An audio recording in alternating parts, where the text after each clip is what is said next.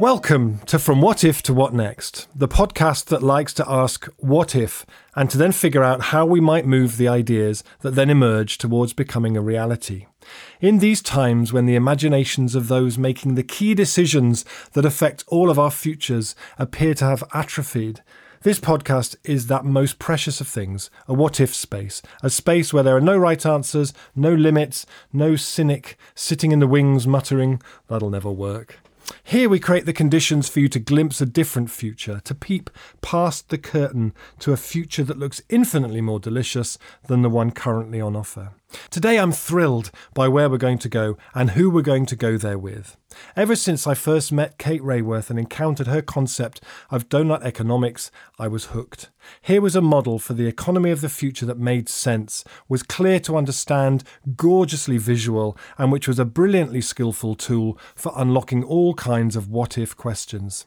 I often say that one of the great things about imagination is that it thrives when it's given limits, and donut economics embodies that. You identify the space we need to occupy in order for life to continue on the planet, and within that, as I've observed in workshops about this approach, the imagination is ignited. Donut economics is rapidly moving from the fringe to the mainstream. Amsterdam in Holland was recently confirmed as the first donut city, using the model to underpin its economic development strategy. And so today our what-if question is, what if every city used donut economics? I'm joined by the two very best people to help me answer that question. Kate Raworth is an economist focused on making economics fit for the 21st century. Her book, Donut Economics, 7 Ways to Think Like a 21st Century Economist, is an international bestseller that has been translated into 18 languages. She's co-founder of the Donut Economics Action Lab, which works with changemakers to turn donut economics from a radical idea into transformative action. She teaches at Oxford University and Amsterdam University of Applied Sciences. Marieke van Doornik is an alderman for sustainability and urban development for the city of Amsterdam. From 2006 until 2014, she was a member of the Municipal Council for the Green Left Party, of which she was the party chair since 2009. Before that, she worked for different organisations focusing on refugees and women's rights. She's one of the key people working with Kate and the Donut Economic Lab team to bring the donut model to Amsterdam. You're both so welcome. Thank you. Thank you. Thank you. So I'd like to start with how we usually begin this podcast. And I'd like to invite you to get comfortable, to close your eyes, and I invite those listening to do the same thing too. And to imagine that it is 2030. Over the past 10 years, the world has undergone a remarkable transition. Starting with Amsterdam in 2020, the concept of cities redesigning their economies so that no one falls short of life's essentials, but we also manage to stay within the Earth's planetary boundaries, is now entirely commonplace and has catalysed an amazing transformation, economic, social, cultural, ecological. The change that has taken place is profound. Could you take us on a walk around Amsterdam in that future? How is it? What does it sound like, look like, smell like, feel like? Take us on a walk inside your imagination, a day in the life in Donut Amsterdam. Marieke? Oh yes, I would love to take you there. If you imagine walking through the canals of Amsterdam, you would hardly see any cars because the public space would be so much greener than it is right now. All the space that our cars are taking up right now have been replaced mostly by pedestrians, but also with cyclists and bikes.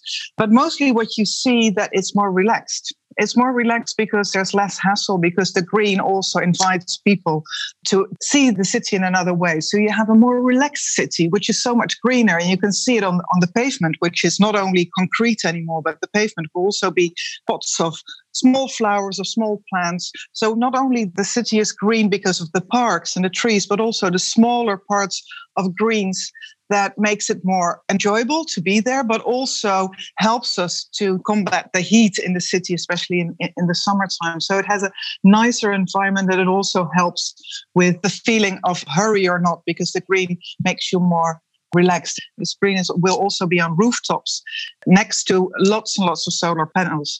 Actually, you won't see an empty roof anymore in Amsterdam. All roofs are covered either in green or with solar panels.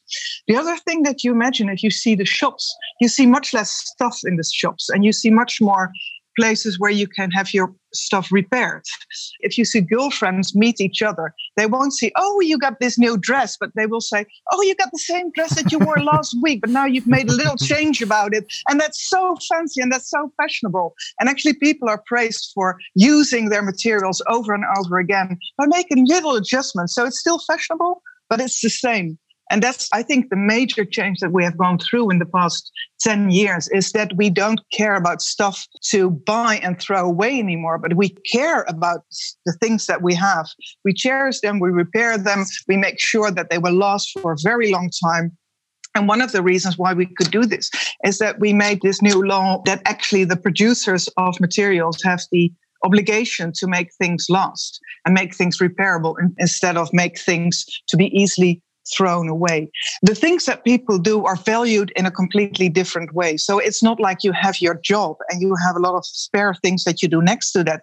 But those things blur into each other because there's a much stronger social foundation for people in their budget system. So work is not the only thing they do anymore. That's not the only thing that is valued anymore. And the caretaking of their children or their parents or their friends is not like a thing that you do next to your job, but you can combine it with your job.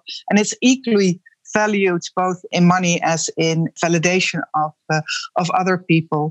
The other thing is that you see a much more clearer sky.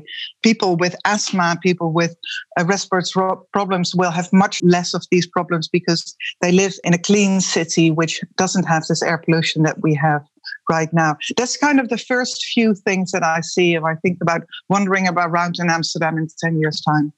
Glorious. Thank you so much. Kate? So I'm going to build right on that because I want to be there too.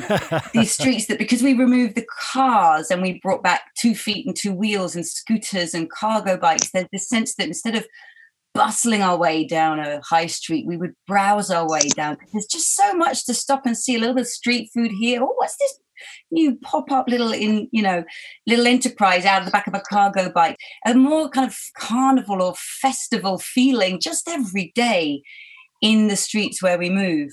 I love the idea, as Marika's saying, every rooftop, it's harvesting energy. So it's either harvesting energy through being a green rooftop and harvesting it in natural energy catching or through solar energy.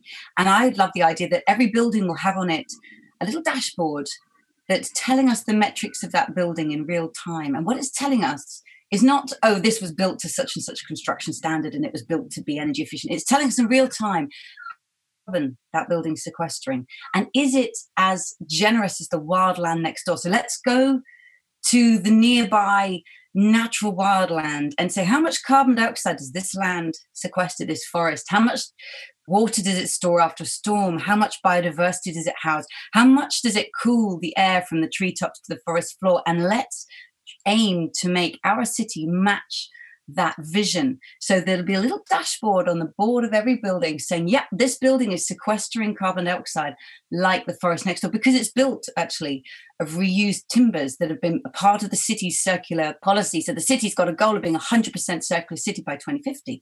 And that means already in 10 years' time, going to be well on the way there. You're going to actually be able to go around the city and find storage places for materials from buildings. They don't just get demolished and taken away. There's going to be places in the city and that there's policy beginning now. Where is this going to be located?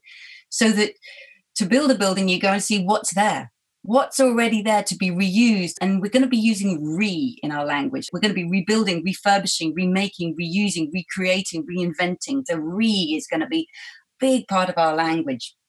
I also want to take us from the feeling of being in the city to the implications of the city for the rest of the world, because that's a part of donut thinking. So Amsterdam is actually a city that should be really proud of the fact that there are many change makers there who are very aware that the global supply chains on which all of our lives depend, whether it's for food or electronics or chocolate or clothing, down the end of those supply chains are many people who are leading very exploited lives, paid very, very low wages. And Amsterdam's a place where people have said, you know what, it doesn't have to be this way. In fact, we're going to prove it can be different. It's the home of Tony's Chocolonely. chocolate that's determined to be made free of slave labor, modern slavery, child slavery. It's the home of Fairphone that was set up as a campaign to show that mobile phones can actually be made in a far more equitable, just and sustainable way. Moye Coffee, showing that you can actually roast coffee in their home country. So these businesses, which at the moment are still a bit niche in the world and celebrated in Amsterdam, they're just going to become the way things are done, because legislation is going to start changing and saying, you know what, we should recognize these pioneers are creating the new normal. The city will be procuring through its own supply chain, for its own office supplies, its own staff uniforms, following the pattern that these companies have established. And then I want to say that we'd also think about food in the city, where it's coming from. It's going to be much more local. You'll even be able to tell a story about where, did it come from the rooftop of 2 buildings away, or did it come from just around the city, or did it come from worldwide? It will probably come from all of those places, but with a lot more awareness and intent and care about how the food is then regenerated, recycled, because that organic treasure that comes out of our food and turns into food waste, we call it waste, but there's no such thing as waste. Waste is food itself for the next system. So it gets returned to the land and returned to the soils. And we're much more aware that we're part of cycles. 20th century cities were built in a very linear way. Stuff comes in, we consume it, and then the waste goes out. Don't really ask where it came from, really don't want to know where it goes.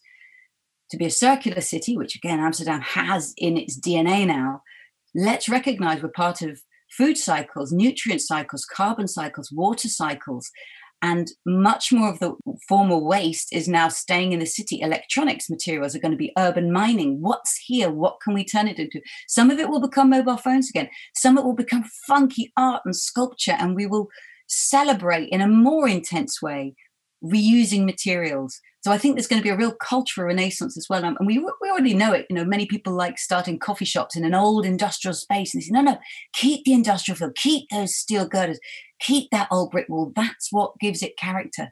And we're going to tap deeper into that cultural aesthetic and celebrate and laugh the fact that you're going to have really old building materials next to brand new ones. And these buildings, if you look up at the rafters, you'll see that they're not glued shut and therefore have to be demolished to take them down. They're click open. So the buildings will be bolted, clicked, clamped, and you'll see the workings of how these materials are held together. And in looking at this building, you'll see its future potential. It's going to become something else. One day it will be disassembled. So there's much more fluid sense of our present occupation of Earth and the materials, but these are going to be repurposed, and it's a continual story. Mm-hmm. Wow.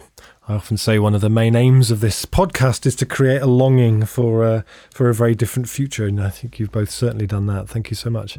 Kate, maybe the best place to start for people listening who don't know what donut economics is maybe you might just give us your best concise definition. Okay, so I was a student of economics in the late 20th century and deeply frustrated what I've learned.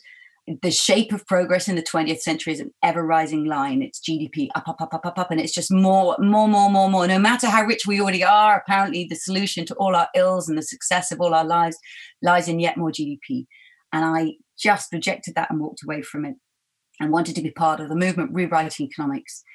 And I ended up responding to this phenomenal work by Earth system scientists called Planetary Boundaries, recognizing that we need to live within the life-supporting systems of planet Earth. When I first saw their diagram, I responded to it by doodling on it. And the doodle came out looking like a donut. So ridiculous though it sounds, it's the one donut that turns out to be good for us. And kudos to Amsterdam for taking it on. So imagine a donut with a hole in the middle. The aim is to get into the donut. Leave nobody in the hole in the middle. That's a place where people are falling short of the essentials of life without the food and healthcare and transport and social equity and political voice and income that every person has a claim to. So leave no one in the hole, get everyone, enough resources so that we're in that donut-shaped space itself. But of course, as you said, creativity comes from boundaries. We have to recognize there are boundaries on both sides. There's the inner social boundary, but there's an outer ecological boundary. If we use Earth's resources too much, too inefficiently, too foolishly, too wastefully, we push ourselves over these planetary boundaries, Earth's life-supporting systems, and we begin to break down the very life-supporting planet on which we depend. So we cause climate breakdown, and we acidify oceans, and we create a hole in the ozone layer, and we destroy ecosystems. So we need to stay within this ecological ceiling of life. And that means that the shape of progress has changed. It's not this ever rising line of growth measured in GDP up, up, up. It's balance. And it has this sense almost of a heartbeat of thriving between the inner and the outer. And the metrics are social. Do you have the food and water and political voice and participation and transport and housing that you need? Are we respecting Earth's life-giving systems? Are we respecting the carbon cycle? Are we respecting rivers and lakes' ability to regenerate? Are we keeping healthy oceans? Are we renewing the soil? Are we ensuring that the materials that we let loose into the environment are natural and life-supporting, not toxic and life-destroying? Then these two boundaries meet the needs of all within the means of the living planet. The space in between, that's a donut-shaped space, this is where we can play and invent and create and absolutely blow our minds with the possibilities that we've barely given ourselves the chance to tap into yet. Wonderful. Thank you, Kate. So brilliant. Marika, could you tell us a bit about Amsterdam's journey towards becoming a donut city? How did it begin? How did you build the momentum and the political will towards this becoming a reality? Amsterdam, already for the past, I think, 5 but even more years, have been looking at what can we do to have a circular economy. And we have been looking very much at circular projects. So what can we do to have less waste? What can we do to reuse things again? And quite often we came up with great ideas, but it kept on being individual projects where people, entrepreneurs or young people who were very interested in that would do. But it didn't bring it further. It was just a collection of projects becoming more and more projects. We needed to renew our circular strategy. My idea is that we had to take it much further than just, instead of using new stuff, using reused stuff, but really make a paradigm shift, really have to look at it from a different side. And at the same time that I started as an elder person in the city government, the people working on the circular economy of Amsterdam were in contact with Kate and say, this is the kind of holistic approach that we need. It's not by just changing one system to the other, because that would be the same as within the energy transition that we just say, okay, we used to have fossil fuels and now we take biofuels and everything stays the same, because that's what a lot of people think that the energy transition is about. But actually, if you really want to have a transition to a more sustainable world, there's much more you need to change instead of just changing one fuel to another fuel. It's actually really changing the whole structure that it's built upon, that Kate was just explaining. What we actually need is a renewable, completely regenerating system. The reason why I'm so determined to have this structure change instead of just having a material change or a change of materials is that if you want this energy transition to make sense to people with low incomes, people who are scared about what it will cost if they don't have their fuels anymore, you also have to make it into social change. You have to make sure that the energy transitions that we're having is part of also a social transition that we have to go through. And then we learned about the donuts. And then we thought, this brings it all. This brings the framework of the changes that we have to make. So we also have social problems in Amsterdam that quite often are combined with the ecological problems that we have. For example, in Amsterdam, we count our GPD by the price of the housing, which is strange because Amsterdam is almost too expensive for everybody. You know, it's almost inaccessible for people to start living here because you can't pay the rent, you can't pay for the mortgage in a place in Amsterdam. And actually, we use that figure of the house pricing in Amsterdam as saying, oh, we're doing so good, we're a very wealthy city. But we're not a wealthy city if we can't provide the people living in this city with affordable housing. So you need to take those two together. So this is why we started working with Kate and asked her to develop the City Donut of Amsterdam and to see how strong our social foundation is and to also see where the gaps are in our social foundation. And one of them is indeed this price of housing and is indeed the fact that we have too little green parts in Amsterdam. And it is also that there's, like many big cities, there's too much loneliness and depression in the city. So we need to take that social part within the big fundamental changes that we have to make in order to become also an ecological sustainable city. So one of the things that we're working right now on is to combine the energy transitions that we're going through, that has been going on for longer in Amsterdam, to combine that with the social transition that we have to go through, and to see what actually the effects are of what the city of Amsterdam is doing towards its own inhabitants, towards its own environment, but also towards the social situation of the people who, what Kate was already saying, who are actually making our clothes or making our phones or digging the materials that we are using, but also what it does to the pollution in other parts of the world. And to make sure that we actually have this city portrait and we can use it as a mirror and say, okay, this is where we stand. This is how we pollute the world. And this is how we treat our inhabitants, but also other people. So this is why we did it, but also how we want to do it.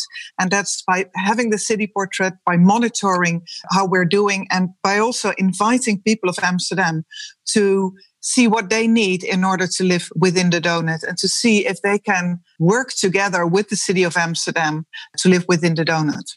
So, Kate, could you give us a sense of what, say, over the next 5 years, becoming a donut city will actually mean in practice? So Marika's given us a sense of that. But how, over, say, in the next 5 years, will this process unfold? What will it entail?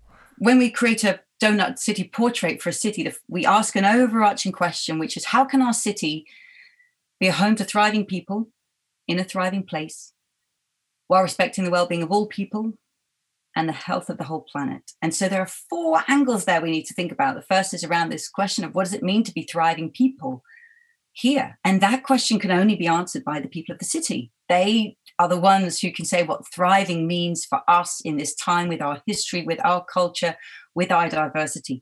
And so that, to me, is a prompt for city conversations, whether it's citizens' assemblies or continual dialogue and citizens' participatory networks that engaging with the city in that conversation of, what is our vision?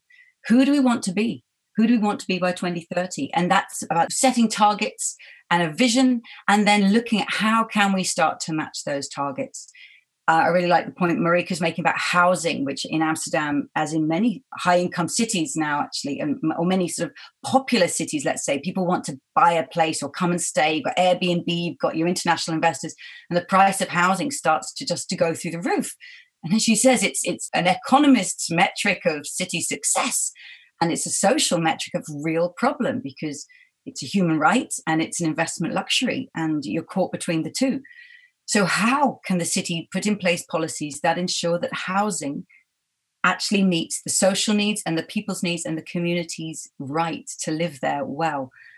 So it's about matching the city's aspiration for a good life with concrete policies that start to put this into place. And we're seeing cities all over the world starting to say, well, actually, we don't allow foreigners to buy a second home here, or we have a high second home tax, or we have all sorts of policies that never used to be there, recognizing that housing is a fundamental human right as well as a luxury investment good.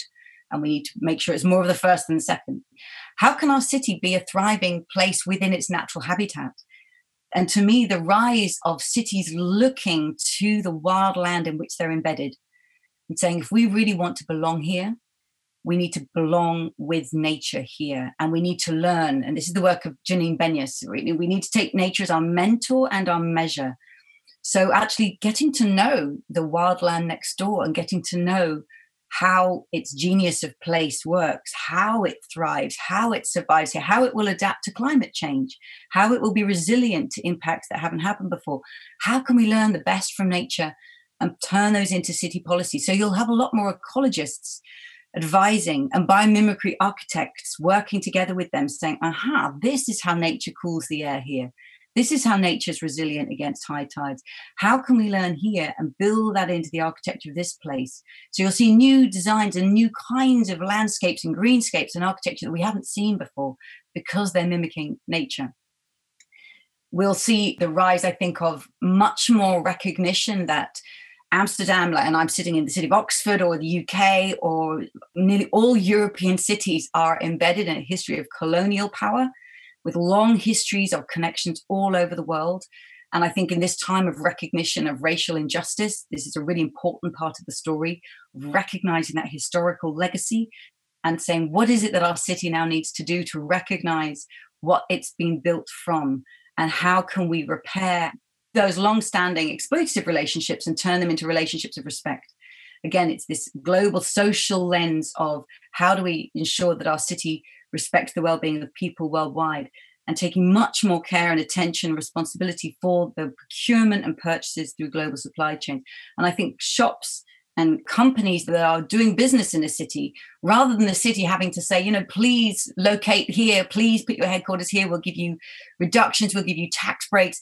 We need to turn the tables on that. Say, if you are going to be part of our city, because actually our city has a goal, our city has a vision of who we want to be. If you want to be present in our city, we welcome you if you also are making the transformations that we've held ourselves accountable to.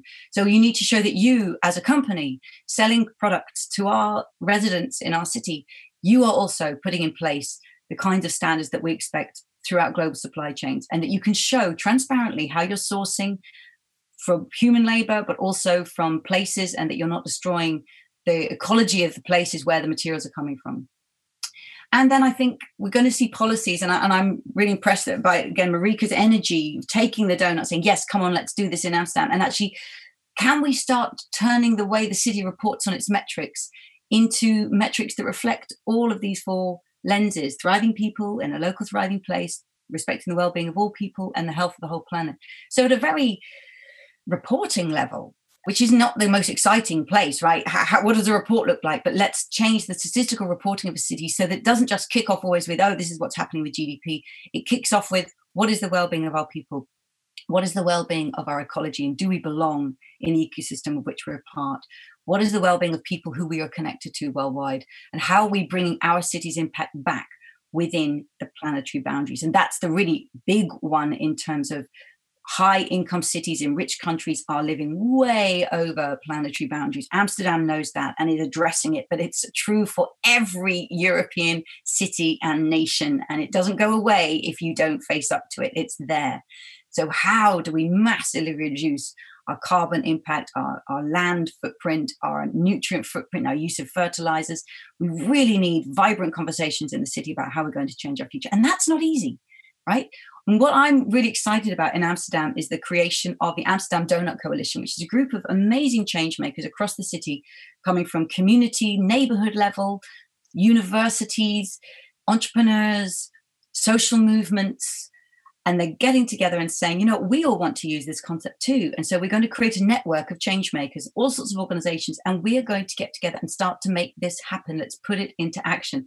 That's phenomenal that people within the city have chosen to pick that up. And it means that Amsterdam, more than any other city I can look to, has a really rich dialogue between a government, a city municipality that's saying we take on this model, and a movement of city change makers saying we're backing this model. And of course, it's going to bring up tough conversations about particular projects, about particular directions. Those conversations need to be had. And again, if you don't face them, they don't go away. They're just pushed over by power. So I think Amsterdam is going to have some tough conversations, but these are the pioneering conversations all 21st century cities should be having. Thank you. And Marika, I think one of those tough conversations, you talked about the need to look at social transition alongside the economic and the ecological transition. The recent experience of the French government introducing measures to tackle climate change that weren't thought through properly backfired horribly. And I wondered how, as a city government, you feel donut economics offers the opportunity to act boldly and imaginatively at the scale the challenge requires, whilst also taking the population with you on that journey. So what Kate was saying is that actually the people of Amsterdam are not just consumers of what the government is bringing. They can also be producers. They can be producers of their own energy. See the solar panels that actually showing that actually you can make your own energy, or you're the boss of your own energy if you make it yourself. We were imagining what the city would look like. And I said, I would see much more places where you can repair stuff. For example, if you look at now where we have our places where we put our waste. So that's the place where a person comes and they bring their old stuff and then it gets destroyed. in 10 years' time, we are already working on it right now. So even more in a few years' times, those places will be transformed in places where actually you can bring your old stuff. There will be a place where it can be repaired. There will be second-hand shops. There will be places where they can be taken apart and you can buy the small parts of it. And that's not only for the people of Amsterdam, but that could also be for the companies building the houses in Amsterdam, where there's actually a big place where they can bring, let's say, the old parts of houses, and other people can pick them up in order to use them again. So this will be something that actually you need much less money in order to have things. I think because you can, as Kate was saying, you can repair, you can recreate, you can reuse. As a city, we want to facilitate that for people to do it themselves. What we want to do to support people with lower incomes is that they are supported in isolating their houses so they will use less energy. And hopefully we can have those houses isolated by people who are out of jobs right now. Actually, right in this crisis, this is what we are doing. We are looking for ways how we can easily educate people to put solar panels on rooftops, people to install solar panels, to educate people to how to isolate houses in a very easy way, to either isolate your own house or to isolate the houses of others, which also brings you a job. So here we try to make the circle and saying we have people without a job right now who were, Amsterdam has been extremely dependent for their economics on tourists. And right now there's hardly any tourists. So we have a lot of people without a job, and this won't come back in the next few years. So we want to see how can we re-educate people to work in the energy transition and to work especially on how can we make sure that people who have very little money don't have these large energy bills. So we're not going to support them by giving them money to use all this energy, but actually support them by using less energy. So that's one of the things, how we try to bring this social needs together with the ecological needs of people. Fabulous. So a question to you both. We're currently, we hope, emerging from the COVID-19 crisis, but most likely into a world of great uncertainty and economic difficulty. As we saw in the UK government's announcement recently, hopes of a programme of Build Back Better have been sidelined with a narrative of just build, a reversion to doing many of the worst things we did before, just more of them. What for you, apart from obviously the survival of our species, are the main arguments you would use with municipal and national governments as to why donut economics approach makes so much sense at this time? I want to pull back from this moment and just reflect back to the story that we believed of the 20th century, which was of this linear growth that countries and therefore cities could expect a sort of 3.5% year on year. And so we were accumulating wealth, and then we were just learning to be more efficient. And if you're competitive, then you'll get ahead in that game. But the 21st century has begun in a very different way. It's not about smooth growth and efficiency. We have been hit by multiple shocks, starting with financial crisis of 2008 for many, but in fact it started earlier with food price crises in 2007. Cities and nations all over the world, extreme food price shocks. We are in the middle of a climate breakdown that is reverberating around the world, hitting cities rich and poor with hurricanes and droughts and floods.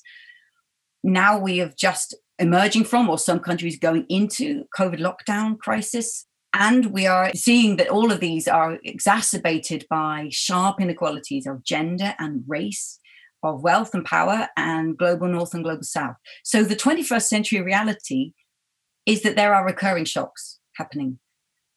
It's not about a smooth story of growth. So how do you then change the way you work? And I think we have to think much more about resilience. And I'm not talking about Boris Johnson's idea of resilience when he said back, I think in January, February, we might sort of take it on the chin. That's telling us, look, shocks are going to happen because this is how the system is. And you just got to buckle in and bear it. You know what? People can't buckle in and bear it. And actually the UK, like the US, like Brazil, is seeing that when you have a leader who takes that approach, tens of thousands of people die. So we cannot buckle in. We can't bear resilience at the level of the individual. We need community level, national level, international level resilience. And the way we do that is coming back within planetary boundaries so that we aren't causing climate breakdown and shocks in the first place. We invest in health systems. We invest in long-term thinking about the kinds of shocks that might come and therefore what it means to be resilient to that.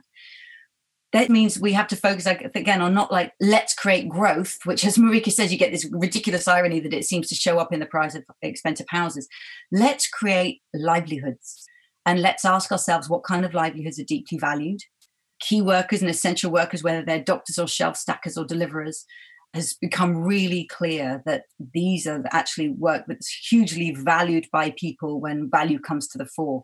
And let's respect those jobs and give people a decent living wage to do that work. So let's focus on creating livelihoods, and exactly the kind of scheme Marika was just talking about. How can we enable people to insulate their own houses or turn it into a skill that they can now get into a new enterprise and do that? Because UK, we need like 27 million households need to have insulation installed so that they are not leaking energy in the most absurd way. Many new possible kinds of enterprises are going to be invented as we change this system. So focusing on people and livelihoods and local ownership and small scale and distributed systems rather than large scale, efficient, centralized systems, to me, that's going to be really key. Thank you. Marika? Kate is taking the words right out of my mouth, because I think resilience on a regional level. So I think the city of Amsterdam in itself might be a bit too small to have a complete resilient city. But I think we need it on a regional level, and to make sure that we have much shorter supply chains for food, for materials. You see how vulnerable we are with these fact that we mine products from all over the world and bring it to our country and then make something up and then export it again. It makes extremely vulnerable societies with only a few very, very rich people. And what we need to do is to make a whole society within this region. And that's not me saying we have to hide behind the dikes, as we say it in the Netherlands, and see the floods everywhere and we are safe behind our dikes. I think to really have a supply chain, a shorter way within the region of Amsterdam, it makes us resilient, so we can actually make sure that also our impact doesn't weigh very high on other parts of the world, because the floods in other parts of the world are much higher than they are here. For me, it's really think globally, but act locally or regionally, because there's much more we can do around here that actually helps people make a decent living, and at the same time not polluting the rest of the world or even our own environment. But it has to make sure that we change the idea of what wealth is. And wealth is actually that you're able to support yourself and support your surroundings as a city, but also as an inhabitant of the city. So in order to overcome the many crises that we have, I do think the donut model shows us how to do it, because it's both related on thriving people and a healthy environment on a global level as much as on a local level. And we have to also redefine what we value. And I think that is something that you see with lots of people who have been hit by COVID, either for the isolation or really that they have been hit, like their loved ones have become sick or even died, is that we revalue things in a completely different way. We revalue our health, but also the health of our planet. We revalue social interaction because we couldn't do it for such a long time. So I do think, although the crisis is extreme and it has taken a large toll of people, it also shows us that the world we are living in right now doesn't really fit all our needs. And we have to revalue things, and people are doing it. And I think that kind of recognition of other values and the need for healthy societies and the need for social interaction has become so much bigger that actually this helps us make the change that is needed to become a stronger and more resilient and healthier city and world. Kate, just one quick question for you. Amsterdam is one city. How are you seeing the spread of this idea taking hold around the world? Where's next? Mm-hmm. What I have learned about how change happens has been really confirmed by what's happened in the last couple of months as a result of Amsterdam saying, yep, let's publish our city portrait. So I believe that one of the very powerful ways that change happens is that people are inspired by people like them, by their peers, So mayors are inspired by mayors, and teachers are inspired by teachers, and community activists are inspired by community activists, and business leaders are inspired by business leaders. So what it takes is someone who's inspired by someone who's like them, but doing that thing that I thought was impossible, but look, they're already doing it.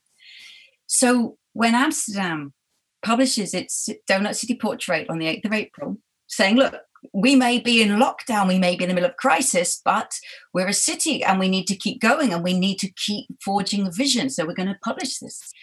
It came out and it had huge reverberations internationally. There was an article about it in The Guardian that was kind of buried actually inside the Guardian pages, but it was shared over 20,000 times. And I wrote a little blog and said, if you're interested in doing this where you live, whether it's a city or a nation or a town, just fill in this form. We've had over nearly 500 responses to that form, people saying, we want to do this here, whether it's a nation or a town or a city. What's actually really delighted me was just last week, so in late June, the city of Copenhagen had a vote in their parliament, in their city parliament, and they said, we have passed a proposal to say, before the end of the year, we have to come up with a proposition of what it would like to have a financial and economic plan to turn Copenhagen into a donut city. And the first line of that proposition says, inspired by Amsterdam, we call on our city, right? There it is in action. I can stand and say all sorts of crazy things about donuts, but when a city that people admire and say, now that city's dynamic, when that city says, actually, we're going to do this, it kicks off inspiration all over the world. So we've got Copenhagen now drawing up its own plan. And I love it that I found out about this on Twitter. I didn't have any conversation. I didn't lobby them. I didn't even know who did it. It's got the life of its own. Academics and change makers in Barcelona saying, we're going to do this in Barcelona. In Costa Rica, there's an amazing initiative called Regenerate Costa Rica. They're saying we want to turn our nation into one of the first regenerative countries in the world. And we're using the donut as the metric that we need to meet the needs of all in our country within the means of the planet. We need to come back within planetary boundaries. We're going to use this as our metric. Discussion of the ideas of doing this in Berlin. We've had interest from Liverpool, from Dublin, from Delhi, from Bangladesh, countries and places all over the world that are ready to do this. So for me, the fact that Amsterdam said, let's publish this, let's go for it. And it's not comfortable or easy, right? In Amsterdam City Portrait, it says, Amsterdam's port is the biggest importer of cocoa, which is coming from West Africa, which, by the way, involves modern day slavery in the production. It's not a comfortable thing to publish. But again, it doesn't go away just because you don't publish it. All high-income countries and cities within them have these stories and have these histories. Are we going to face up to them and turn them around, or are we just going to bury it? Let's face up to it. So to me, Amsterdam's leadership here is huge, and it's opening up so much dynamic interest. We're actually just about to publish the methodology for how we created Amsterdam City's Portrait, because we want to make it available to as many change makers as possible, make it as easy as possible for people to take. And you know what? They'll change it and adapt it and innovate with it in ways that we never saw possible. And that's the best thing that can happen to an idea. The question that we've explored here is, what if every city used donut economics? I wonder if either of you just had any final thoughts that I haven't asked you the right question to trigger in response to our what if question that has framed our discussion today. One of the things that maybe comes up if you say, like, Amsterdam City has this left-wing government and this lefty idea, and other people who live in a linear economy wouldn't be interested. I'm next to the deputy mayor of sustainability. I'm also working on city development and urban development. So I'm responsible for the houses that are being built. And actually, we put a lot of ambitions on when we send out tenders for builders to build our houses. And we see that actually, as a city, if you say this is where we want to go, we have a strong belief that you have to buy or build in a way that's more sustainable, that you have to build houses that can be renewed after some time, and that you have to reuse stuff, and that you have to have a building that actually doesn't cost energy, but that produces energy. And if we say that very loud and say it very clear, we see that builders from all over the Netherlands are coming to Amsterdam because they like it. They like the challenge. They just need to have this kind of very strong sense, like, okay, this is it. And this is not only some regulation that counts for me, but it also counts for everybody else. So it's level playing field. And it's something that the city of Amsterdam doesn't do just for 5 years, but this is kind of the way they are going. We see that many traditional parties are not scared of doing new things or doing things in a different way. As long as a government, you give a lot of clear direction in where we're going, and level playing field to make sure that actually the regulation is for everybody. So I do think that by being clear, by showing a bright idea of where you want to go and how you want to go there, and that you actually look at entrepreneurs as people you can work with instead of people that you have to tell things how to do it, then actually you can come a far way. And there's much more people wanting to work for a better world than we think about right now. There's a lot of people working within the traditional economies that are thrilled by the idea that you can do it in a different way. So let's look for all the counterparts that are absolutely there and just wake them up. Wonderful. Thank you. And Kate, any last thoughts? Just to add to what Marieke just said there. So I've always believed and seen evidence that change can happen when people are given a long, legal, loud message. So it's long as in, this isn't just a policy for 2 or 3 years. This is, by the way, Amsterdam's policy to 2050 to be a circular economy. It's a legal message in that it's written into regulation. And as she says, it therefore applies to everybody. It's part of the new rules of the way we do things here. And it's a loud message. And it's just not like a 1% shift in things. It's a significant paradigm change. So when you get a long, legal, loud message, that means that entrepreneurs, businesses, builders, and others say, things are moving. Now we need to move. By the way, we've had the capacity to do this for decades, right? They're our best civil engineers, they're our chemists, they're our designers. They're sitting in our teams, probably chomping at the bit, desperate to do this kind of work. Some companies have invested for too long in lobbying against change, and they suddenly realize, take the lobbyists away.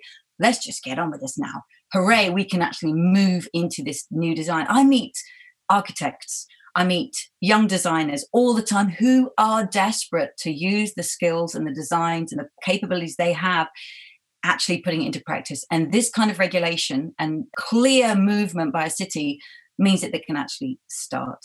Wonderful. Thank you both so much for joining me here today. This was so much fun. Thank you both. Thank you, Rob. It was a pleasure.